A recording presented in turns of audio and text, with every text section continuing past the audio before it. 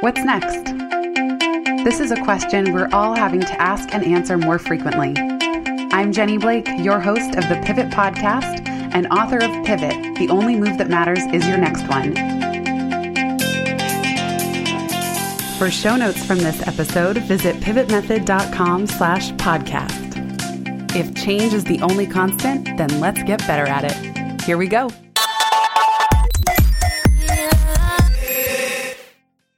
Hello, everybody. Welcome back to the Pivot Podcast.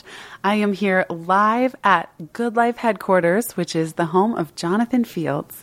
Jonathan is a longtime friend and New York City dad, husband, award-winning author, teacher, speaker, media producer, and entrepreneur.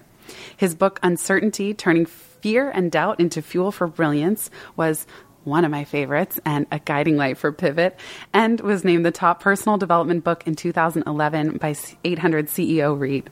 Jonathan's current focus, Good Life Project, is a media and education venture and global movement that empowers people to live more meaningful, connected, and vital lives. Today we're talking about his new book, How to Live a Good Life. Just a little tiny topic that you bit off. Jonathan, welcome to the show. It's awesome to be hanging out with you on my couches. I know. This is one of those moments where I pinch myself that existed 5, 6, 7 years ago and read Career Renegade asking, how can I do this? So, JF. Doing it. Thank you we're hanging out. For everything along the way. We're literally in the HQ, my living room, also known as earning our living and having fun. I know. Lucky us. And we did a podcast for your show, which I will point everyone to in the show notes too. You open your book by saying, my role has been to live fiercely and study deeply.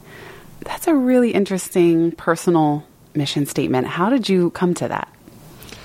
I didn't come to it. I just lived it, honestly. And I think I've been doing a lot of reflection over a period of years, if not decades now, and just kind of trying to understand what am I doing here on the planet? And a huge amount of just self-discovery. And one of the things I've learned about myself is that anytime I take a strength-based thing, and I've known this anyway, is that the number one driver for me is a love of learning. And also like creativity. Like I love to learn and then turn around and create things.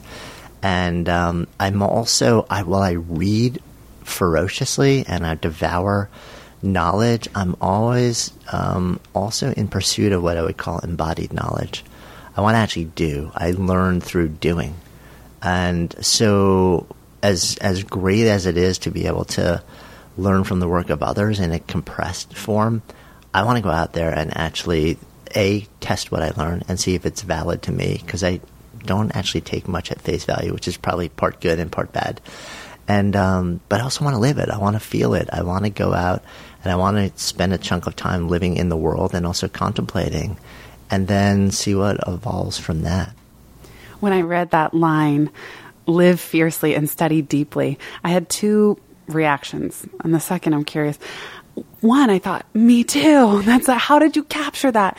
And then my second thought was, that's allowed? Like that can be the driving mission, to live fiercely and study deeply. And this little gremlin pops in saying, but how do you earn a living from that? So I'm wondering how you have translated that to your body of work that you get paid for. Yeah, and it changes on a pretty constant basis. Yeah, this year we've talked about a little bit. There's, I founded, grown, built, sold a handful of different companies in different spaces. So, it's basically the way that you earn a living at anything. There are only two ways to earn a living. You're either solving a problem or you're delivering a delight. If you're lucky and creative, you do both simultaneously. And the truth is, even if you think that you're purely on the delight side of the spectrum, there's always a shadow side of delight, which is resolving pain. If you look at Pokemon Go, you'd be like, well, that's utterly delight-based. If you look at Flappy Birds, massive, explosive apps, you're like, well, nobody knew that they needed Pokemon Go or Flappy Bird before they played it, so it wasn't solved. Like, those things are not solving a problem. It's utterly delight, almost to the level of addiction, to like a dopamine hits of delight. But if you actually dig a little bit deeper, you find that well, what's really happening there? Why are people so drawn to that? It's because there actually is something missing. There's a malaise. There is a lack of awe. There's a lack of novelty. There's a lack of deep interest. There's a lack of something to strive toward that's there. So there's always that shadow side. So for me, it starts with generally deep fascination or a knowledge quest, and at the same time, I love creating something from nothing. And if I can take a quest for knowledge, blend it with a quest to create something from nothing, and figure out how to marry those two in a way that's of value to other people, that's where being able to earn a living comes in. It's not always easy. Right. A lot of times it requires a whole bunch of experimentation, and sometimes I get it wrong a whole bunch of times before I get it right. Sometimes I never get it right, and I just shut it down and move on. I think a lot of people don't talk about their failures enough, but man, have I failed. What would you say is your biggest failure to date? And do you even believe in the term failure? So I don't view it as a failure, but when you're in it, it sucks big time, and it feels like a failure, like especially if it's public. And but if in my world, the only way that you fail is if you move on from an experience that had an outcome that was negative in a way that you didn't want to have it, and you move on without actually doing a postmortem and understanding and learning everything that you can, extracting the knowledge from it, and then applying it moving forward. If you do that, in my mind, it's not a failure. If you don't do that, it's a failure. If you ignore the astonishing lessons that just came out of that and you move on blind, that's failure to me. One of my big, man, there are a lot to list, but one that just jumped into my head was I ran for 7 years a large-sized yoga center in New York City, but part of my early vision for that was to see if we could actually create the first national franchise. And so I literally went through the entire franchising process. We hired lawyers and went through and created these filing documents and filed in different states, and then did 2 test franchises. And what I learned was that I actually didn't want to be in the yoga franchise business. It's just really, really, really hard. It's a very difficult space to try and standardize on that level. And while I could have pushed forward with it, and I think we would have done okay, I realized it actually wasn't the business that I wanted to be in. But I had already invested a lot of money in making it happen. We were public with this, and so it meant a big hit to my ego. It meant a big hit to my bank account, and as sometimes happens with entrepreneurs, the core business, because I'd spent so much time on scaling, I hadn't given the core business what it needed. So it was still succeeding, but not nearly on the level of flourishing that it could have been. So I made the decision that I was going to shut it all down. So we wound it down. It took, a whole bunch of stuff to wind it down.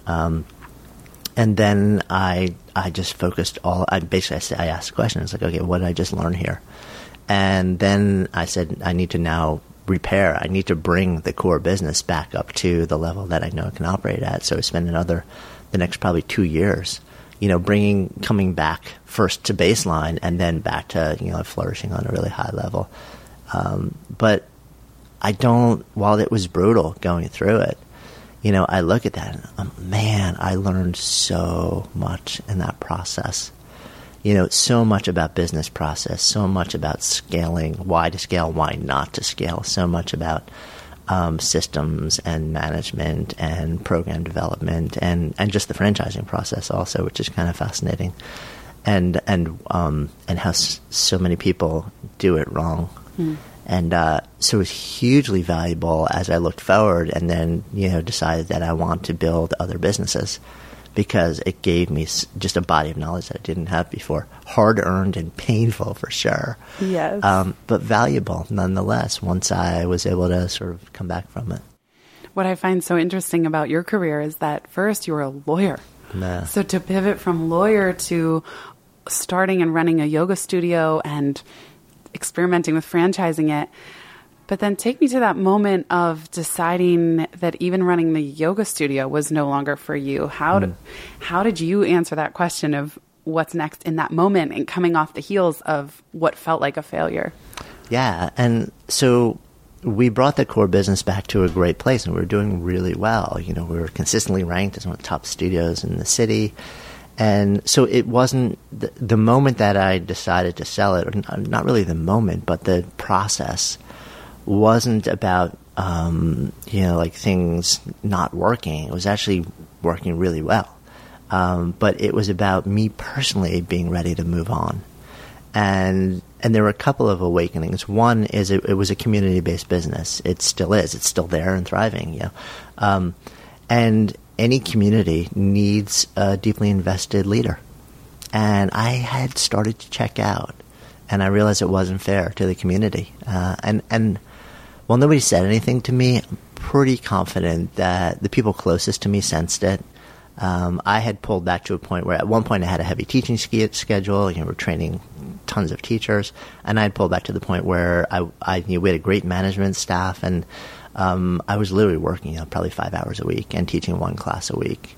And this, the students, the community, the teachers, people had to have been wondering, and it wasn't fair. A community needs a shepherd and who really cares and was invested. And I had checked out, and I needed to own that. And simultaneously with me, I was getting more and more interested in other stuff. I was getting really deeply interested in writing and speaking and in the digital world and in producing media and just serving in a different way. And I started to explore that and started to test the waters a little bit. And I actually was able to sell my first book while I was still... What year was this? This sold the book in 2007, I think. Wow. Sold, and so you were still with Sonic? Yeah. I okay. sold the yoga center in 2000, the end of 2008. Yeah, my last day was December 2008. It was about a year. Mm-hmm. And so that whole year I knew I was on my way out and was negotiating the sale of the company and stuff like that. But nobody from the outside knew exactly what was happening. I remember to this day teaching my last class, and nobody in that class knew that it was my last class until the end. So it was like full lunchtime class and 90-minute class, and at the end, I brought everyone down to Shavasana, which if you're not exposed to yoga, sort of final relaxation, everyone's just kind of lying there with their eyes closed for about 4 or 5 minutes.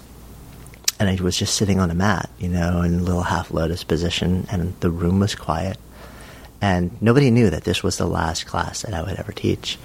And I just looked around, and I was trying to hold it together, because I was looking at this room and here are these beautiful souls, many of whom had been with me for years, as students and ostensibly, but as my teachers just as much as their students. And I was about to walk away, and I knew that when they opened their eyes, I was going to have to tell them that. And it was a moment where I had a lot of trouble talking. Mm. And I asked them to open their eyes, come sit up, and I shared that that this was actually the last class that I would be teaching there, and people were kind of like, "What?" And I made that decision not to say anything before, not to sort of announce it, because I wanted to just kind of step aside and let the community continue, and what was interesting is that moment was really hard for me, but the day that I literally walked out and handed over the keys, I never looked back. I was complete. I was good. It was ready. Yeah. It's amazing. Sometimes making the decision is tough, but so is communicating it. No. And they're two separate things. Were you at all worried at the time about how you would support yourself in this new direction, primarily as an author, before you had created the rest of your digital empire? I'm trying to put myself back there. Yes and no. So just from a pure nuts and bolts standpoint, I just sold a company. So I was okay for a while. I had a new book with a major publisher that was coming out. And I figured, this is the perfect setup. I've bought myself a nice chunk of time to just invest in this next career. I've got a book. I'm writing it with a major publisher who should get behind it. and everything was looking great. And then the end of 2008 hit, and the economy collapsed. And I was coming out with a book where the fundamental message was, hey, think about leaving your job and doing something deeply meaningful to you and unconventional. And that was not what most people wanted to hear. My publisher went black for 2 weeks immediately before the book came out because nobody knew if publishing was going to exist. Wow. Yeah. How did you handle that?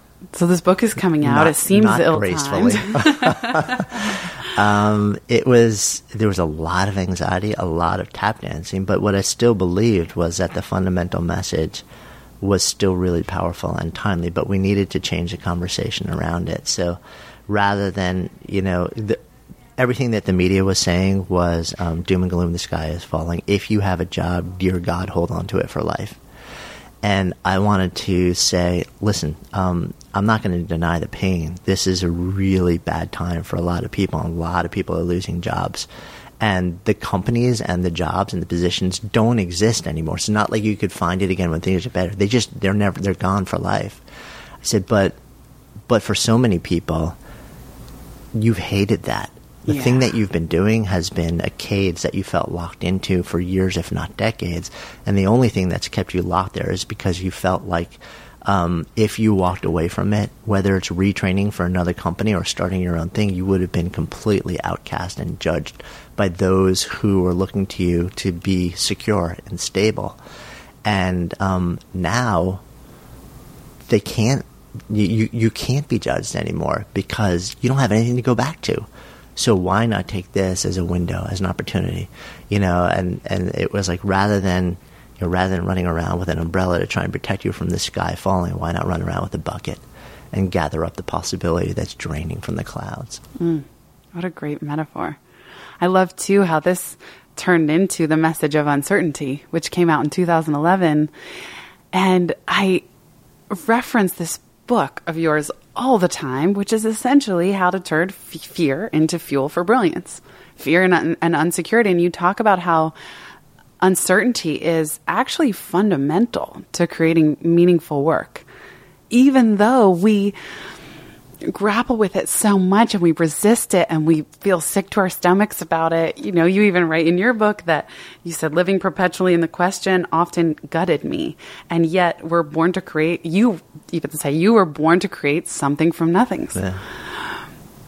How have you learned to cope with this? I don't even know if it's a paradox, but just this notion of uncertainty as the fuel for creativity, even though it continues to be uncomfortable. Yeah, it's funny. As soon as we start talking about creativity, the sirens in the background. Yeah. It's like, red alert, warning, we're going to uncharted territory here. Welcome to New York City. Your brain is on fire. Right. I know I love the podcasts that are filmed like in private places in small towns in Northern California. It's like all you hear is like lush silence. And maybe a bird chirping or two. Ours probably, when people are listening, they're walking down the street like, where's the siren? Right. Oh, no, it's just in your earbuds. Yeah. So the question was, how do I deal with that? How have you learned both from writing the book and doing all the research and even in the years since? Yeah. So my daily practice is essential in being able to stay in that place where I don't know where things are going to end or how they're going to end. And for me to be able to stay in that space of not knowing, of the unknown, of uncertainty long enough for the really good stuff to emerge, practice, mindfulness practice, meditation, movement, is part of it. So it's a big part of it. And that creates a persistent ability to breathe through it and to know that this is actually a valuable and necessary place to be if you want to actually go a level deeper. And I do. And the other part of it is experience. I've probably been through this. I'm 50. Which freaks my friends out in the online world. They're like, dude, you're so old. I'm like, well, there's a certain truth to that.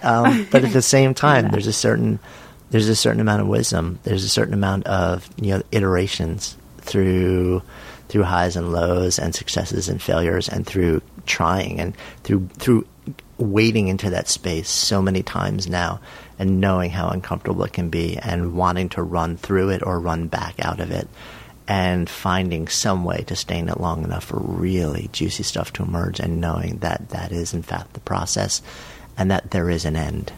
That if you stay in it long enough, if you equip yourself with the skills and the practices to be there and you do the work while you're there rather than just wallowing and waiting, that good stuff happens. Why is it that the end is usually farther out than we want it to be? Sometimes it seems like it's never going to end. Yeah, and the truth is, it is never going to end. This is true.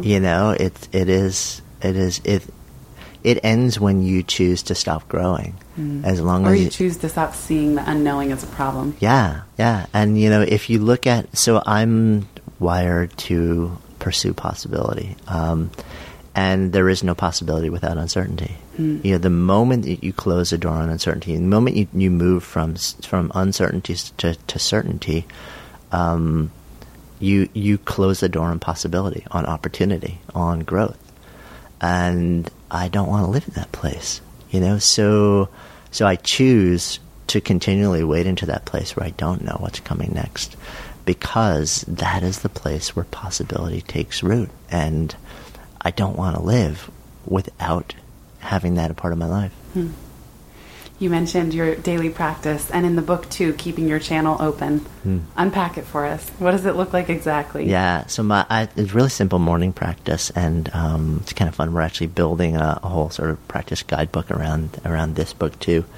But for me, it's pretty simple in the morning. It's a 25-minute mindfulness practice. It starts with actually about 3 minutes of yogic breathing. And then it moves into just a very traditional, very simple mindfulness practice. So I wake up really early in the morning without an alarm clock before anybody else. It's very quiet in the house. With my eyes semi-closed and in a hazy state, I kind of feel my way into the kitchen where the coffee machine is basically set. So I just have to hit one button to grind some fresh beans, put it in, and hit a second button where it just starts to percolate in the background. I come back and I sit and I do my breathing and my meditation, knowing that by the time I'm done, the aroma will be wafting in, and I'll go and have my cup of coffee. And then I usually sit and try and spend a few hours really trying to do the most meaningful work of the day, the stuff that is most important, which is not always the stuff that I'm most looking forward to be honest with you. But it's generally the most generative, creative stuff, so that I can have that done. So very often by, the time mid-morning comes, I've had a good day. What do you most look forward to? It depends on the day. From a work standpoint or a life standpoint? Yeah, if you I know how it is too when we put the big priorities up at the top and use your best creative energy windows. But I'm curious because there's certain stuff I love procrastinating with. Oh, yeah. I'm curious what that is for you. The procrastination for me is anything involving process and instructional design. Me too. It is my wall of suck in a huge, huge way, which is funny because, we've built these big courses and all sorts of stuff. So you're saying you don't like dealing with the process stuff? No, the stuff that you love, I hate. Oh my gosh. Okay, my God. Let's swap, because I love making little zaps and automation. We're like the yin and yang with that. That for me is pure evil. Oh my gosh. I know there are people like you, and I thank God that I know them because they're on my team and they're my friends, and I can run this stuff by them. But at the same time, I know that I have to be involved in a certain amount of that with some of the work that we do. And, so translating ideas and fundamental frameworks and patterns and awakenings and the real deep creative work and the theoretical stuff into stuff which is, program based and iterative and has a really intelligent instructional design behind it, I know is super valuable, but it comes so hard to me.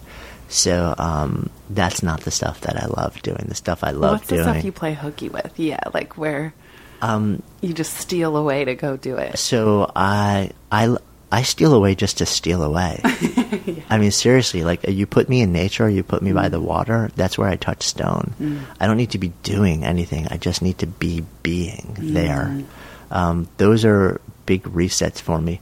working with my hands is something that I'm trying to do a lot more. We're sitting in my living room, and there are 2 mic stands in front of us, and the mic stands are attached to a table that I built, and it's built from plywood and a whole bunch of torn out pages from 1950s Archie's comics with resin poured over it. And, on the other part of the room is a living room table, which I built also, and that's poured concrete built on these steel legs.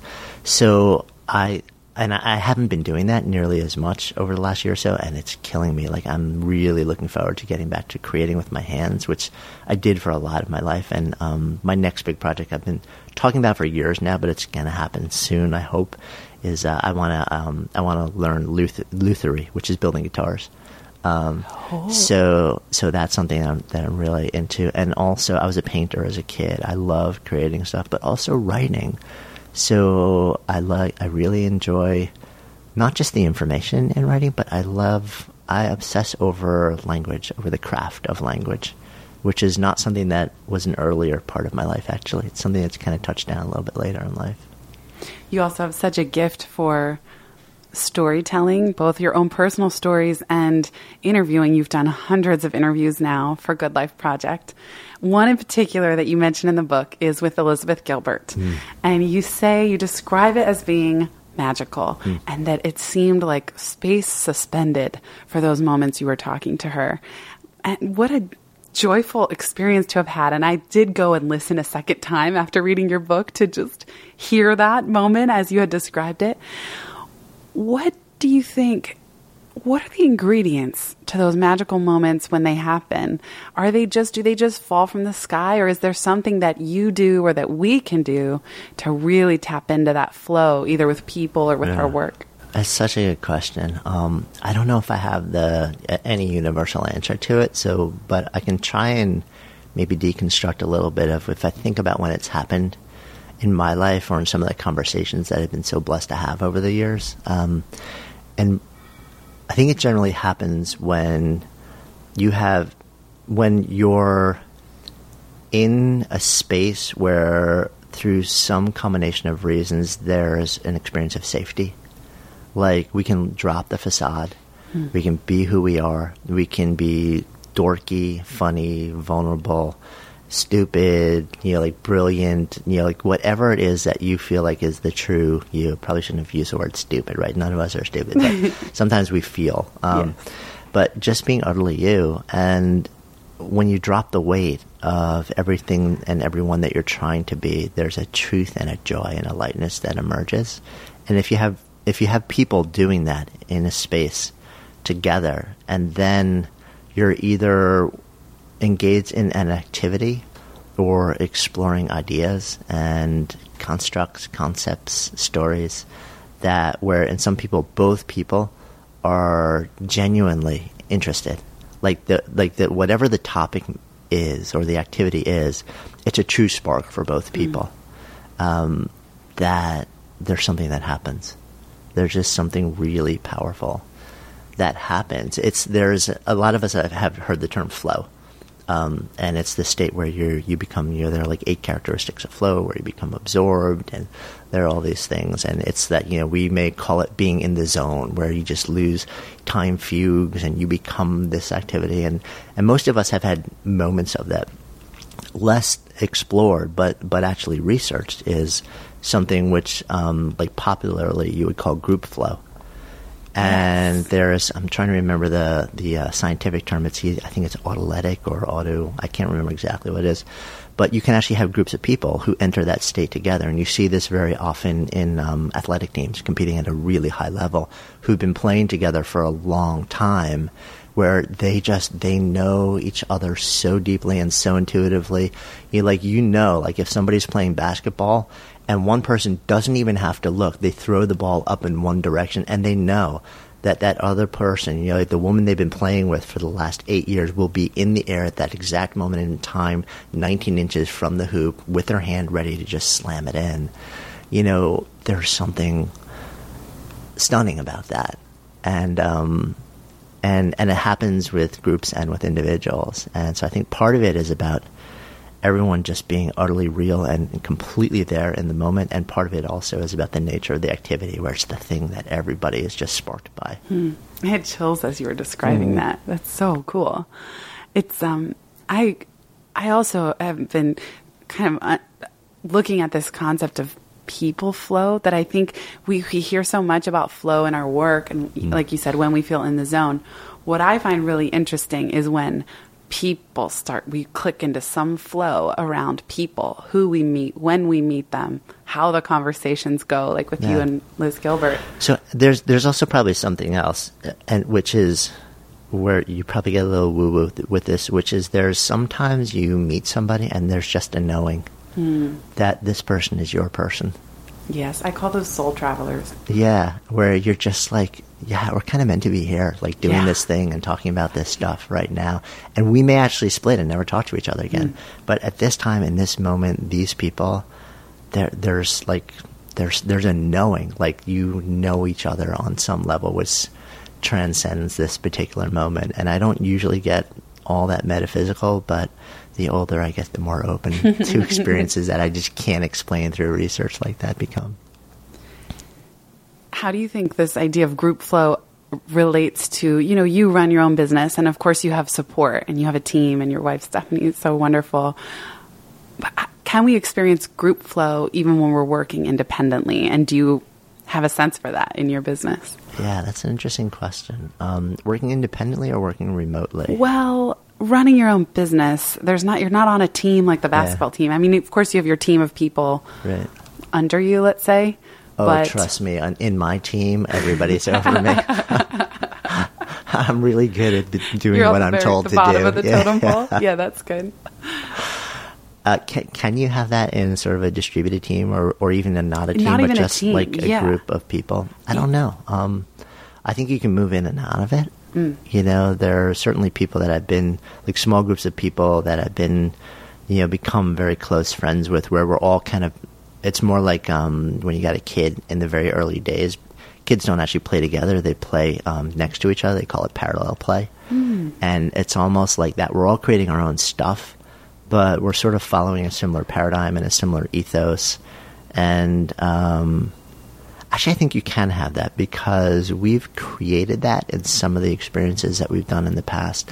It's on hiatus this year, but for years we ran something called the Immersion Project.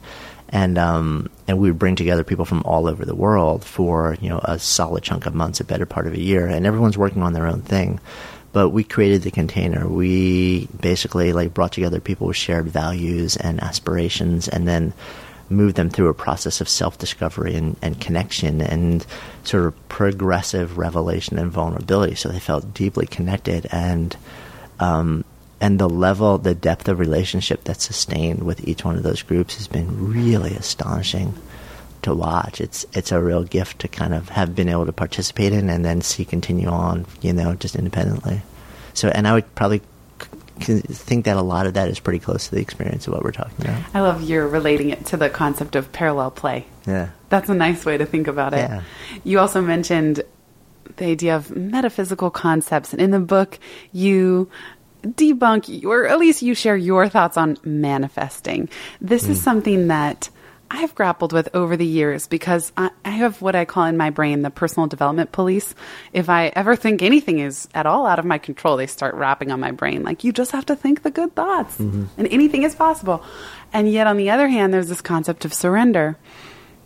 Tell us, what are your thoughts on the concept of manifesting? What does it actually mean to you? What do you call that juxtaposition? I have an interesting relationship with the word.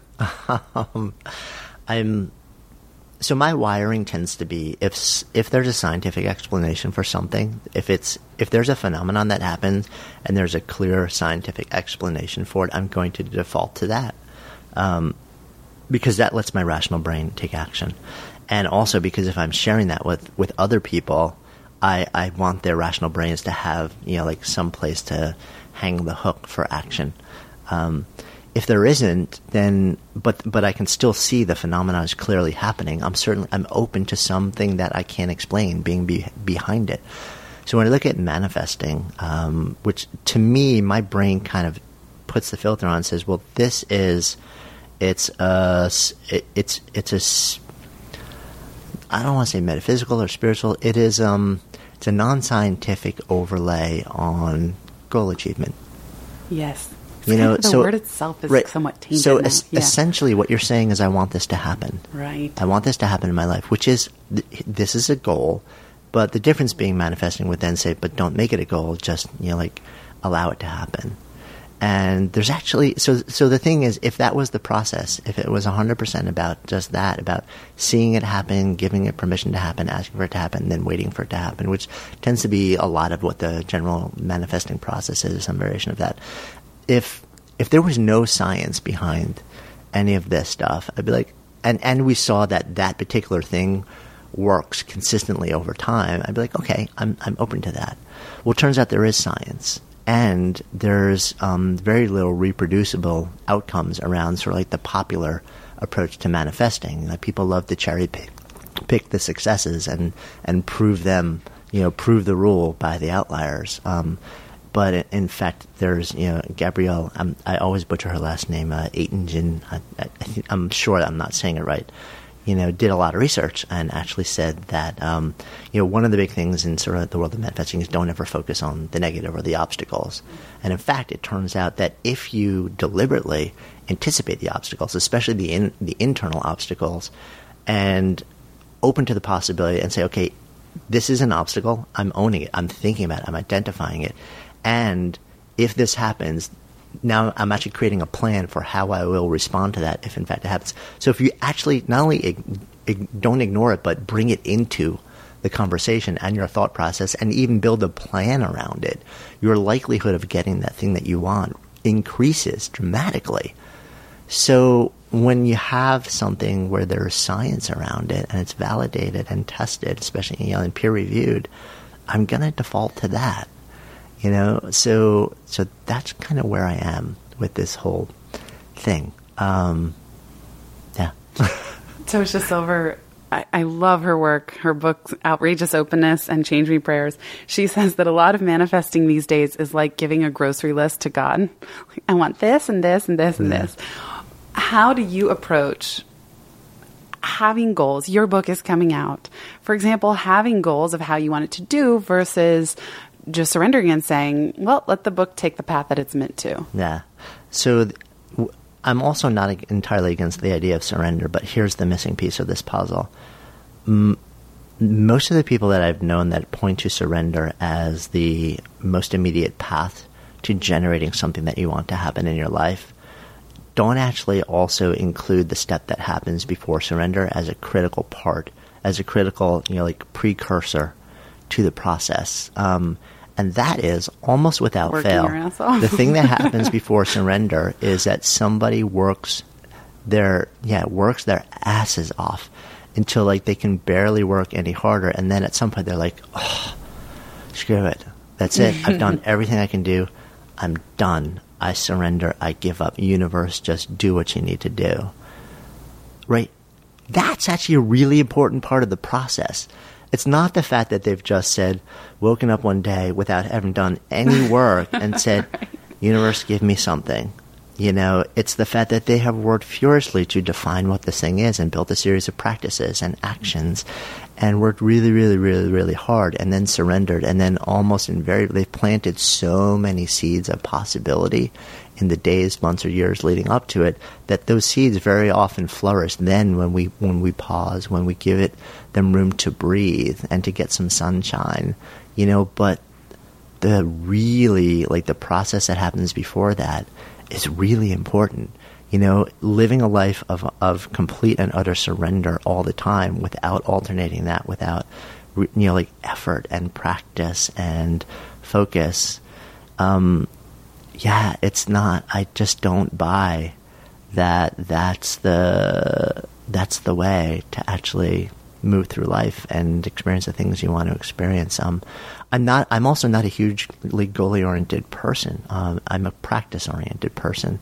I think it's important to identify what matters to you, and then just, and what's meaningful to you, and what are the relationships and activities that fill you up.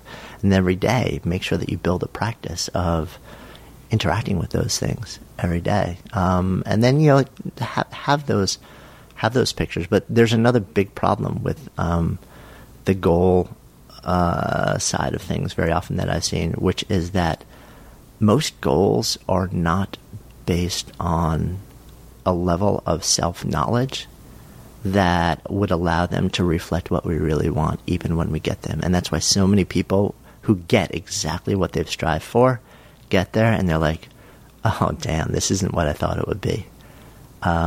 So to me, the bigger part is that you spend a lot more time developing practices that allow you to know yourself better.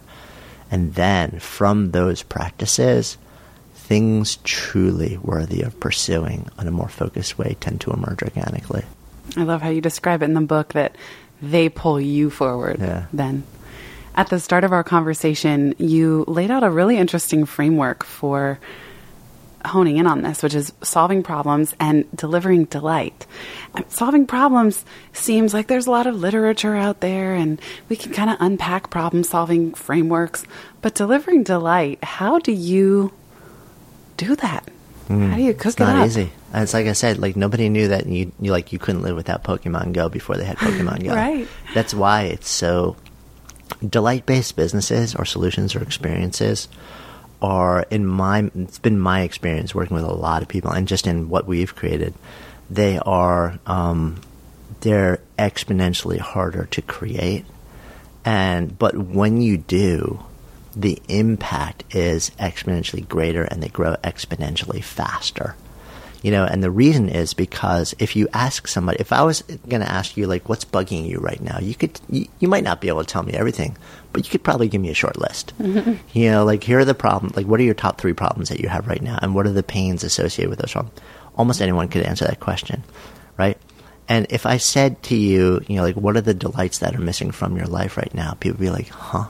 Right. Right? So you might be able to tap into something that was really delightful in your past that you're not experiencing right now that you really love to. But to a certain extent, if you hadn't experienced it yet, you don't yet know that it's missing from your life, that it's actually something that you would deeply value and yearn to experience. So it's very hard to create around something that people don't yet know that they need. So it very often involves like a lot of faith, a lot of having your finger on the pulse of what you think will really matter. I'm deeply fascinated by the concept of awe right now, and which since you love the research, it does show that awe is a very there's great research. Emotion physically. It really does some powerful things to you, and it is increasingly devoid in our everyday experience. My theory is that the reason that filters exist on images in social media is because we're trying to put the awe back in the images that capture our everyday lives. Do you mean the ones with like butterflies as a crown around your head? And also just like, the things that amplify color and amplify contrast. We want more color, we want more contrast, we want more vividness in our everyday experience because we feel like, and we don't even know that this is what we're doing.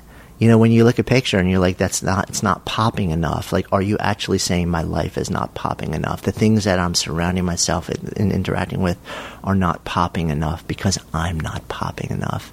And how do I light that up within myself again? Fascinating. Yeah, right? Yes. It gets really deep. Yeah, around putting a photo filter. It's actually an area I'm probably about to explore in a lot more detail. I focus a lot of it in the keynote. I recently gave it a giant design conference. You've been in this incarnation of your business for 8 or 9 years, almost a decade now. What is the biggest lesson you've learned, either personally or professionally or both?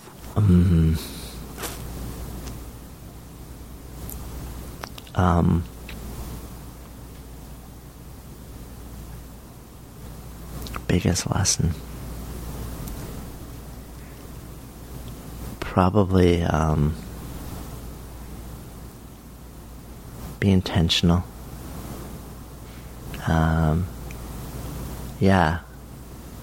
The moment we define ourselves and the things that we commit ourselves to by reacting to what other people determine is important, we've already lost. You know, there's a phrase that I coined in the book, reactive life syndrome. And it really represents a basket of symptoms that define most people's lives, very sadly, which is you wake up in the morning and you feel like you're already behind. And then you are maniacally busy all day long. And you've checked off a ton of lists at the end of the day. And then you lay your head down on the pillow and you're like, that was crazy busy. And you feel like you're actually more behind than you were when you open your eyes in the morning. And when you think about all the things that you've just checked off your list, very few of them actually matter to you. They matter to other people and to their agendas. And we move through life reacting to other people's demands for who they want us to be and what they want us to value and how they want us to spend our time and our attention, our love, and our energy. I think it's tragic. I really think it's tragic. I mean, a lot of what this book is about, a lot of what my work is about, a lot of what Good Life Project is about awakening from that state, is about, you know, sort of reclaiming a life of intention and awareness as the precursor to everything, and then living by choice, not by default. It's almost like being a life renegade.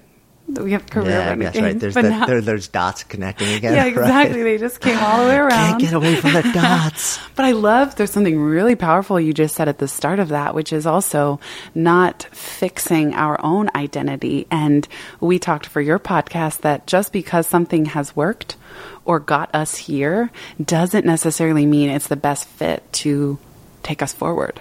And I think that's really hard to shed that, let's say like a snake shedding its skin, and then to stand there naked saying, well, I'm not that person anymore, or I'm not into those ideas and creative pursuits anymore, but the next thing isn't here yet.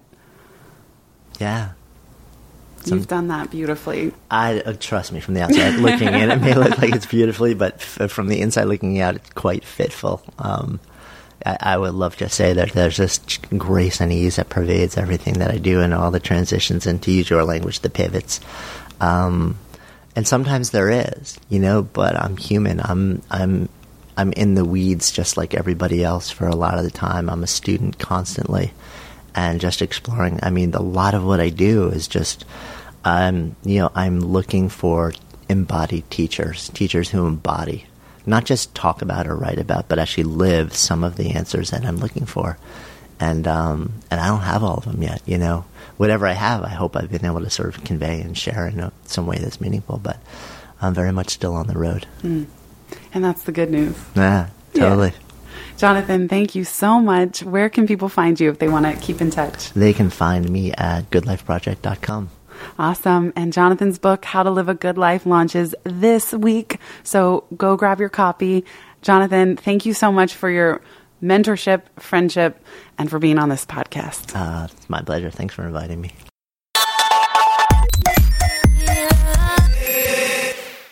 All right, that wraps up this episode of the Pivot Podcast. I hope you enjoyed the conversation as much as I did. And Pivot is officially out, so grab your copy wherever books are sold. Even better, tell a friend and leave a review on Amazon. Reviews help other readers decide whether to purchase a copy, and it helps build a lot of momentum in these early days of the launch. Thank you all so much in advance. I couldn't do this without you.